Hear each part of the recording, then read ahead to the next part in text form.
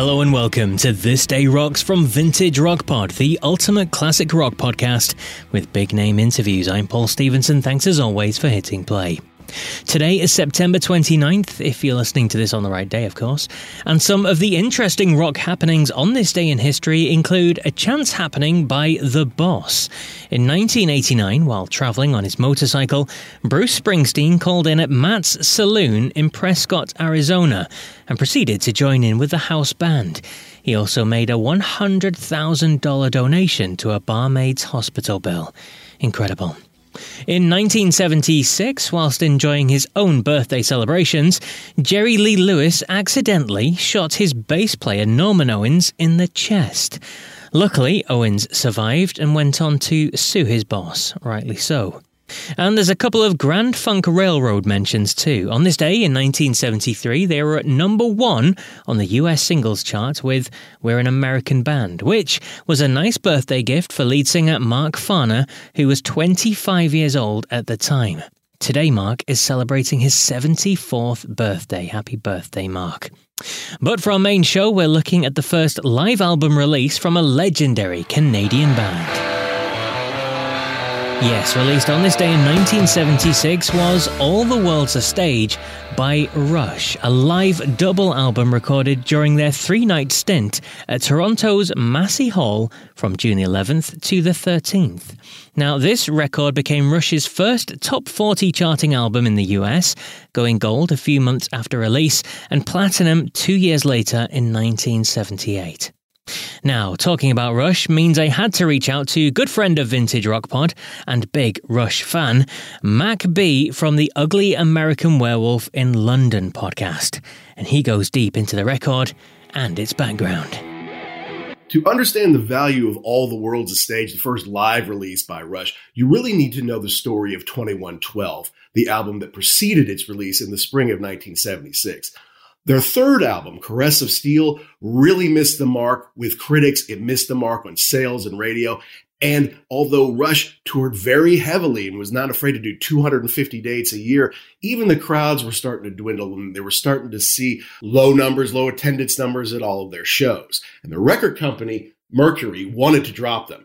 But their manager, Ray Daniels, went to the record company, begged for more time, begged for one more album, which they got. But the record company demanded they have more pop sound, they get more hooks in there, and they make something a lot more commercial. Of course, Rush ignored this, right? They decided they'd rather go down swinging as themselves than make it as some kind of Canadian Zeppelin clone.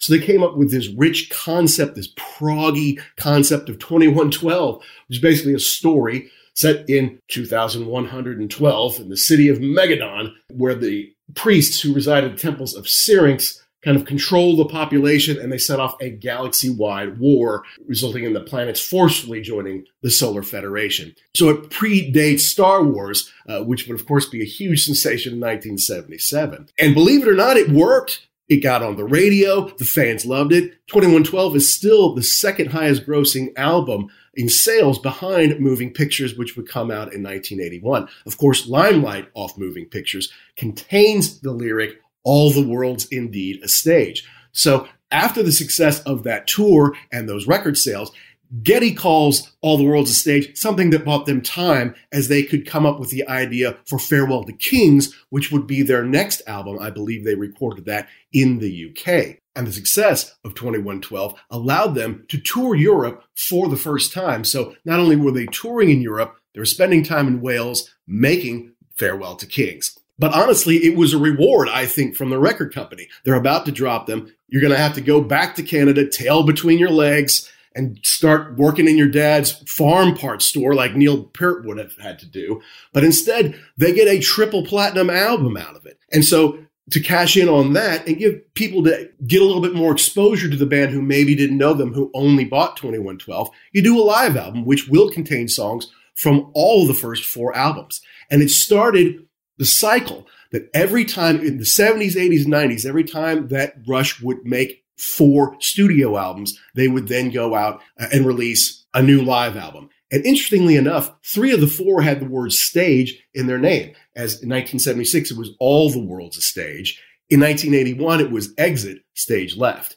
In 1989, it was A Show of Hands. And 1998 was Different Stages, which not only included material from their recent Test for Echo tour, but a show from 1977 on the Farewell to Kings album. So triumphantly, the boys went back to their hometown of Toronto for a few nights in 1976, June 11th through 13th, to record at Massey Hall what would become the All the World's a Stage record, which not only went platinum in Canada in the 70s, but after the release of Moving Pictures, which is their magnum opus, their number one selling album of all time, it actually also went platinum in America in 1981 and kept them on the road to success for many, many decades.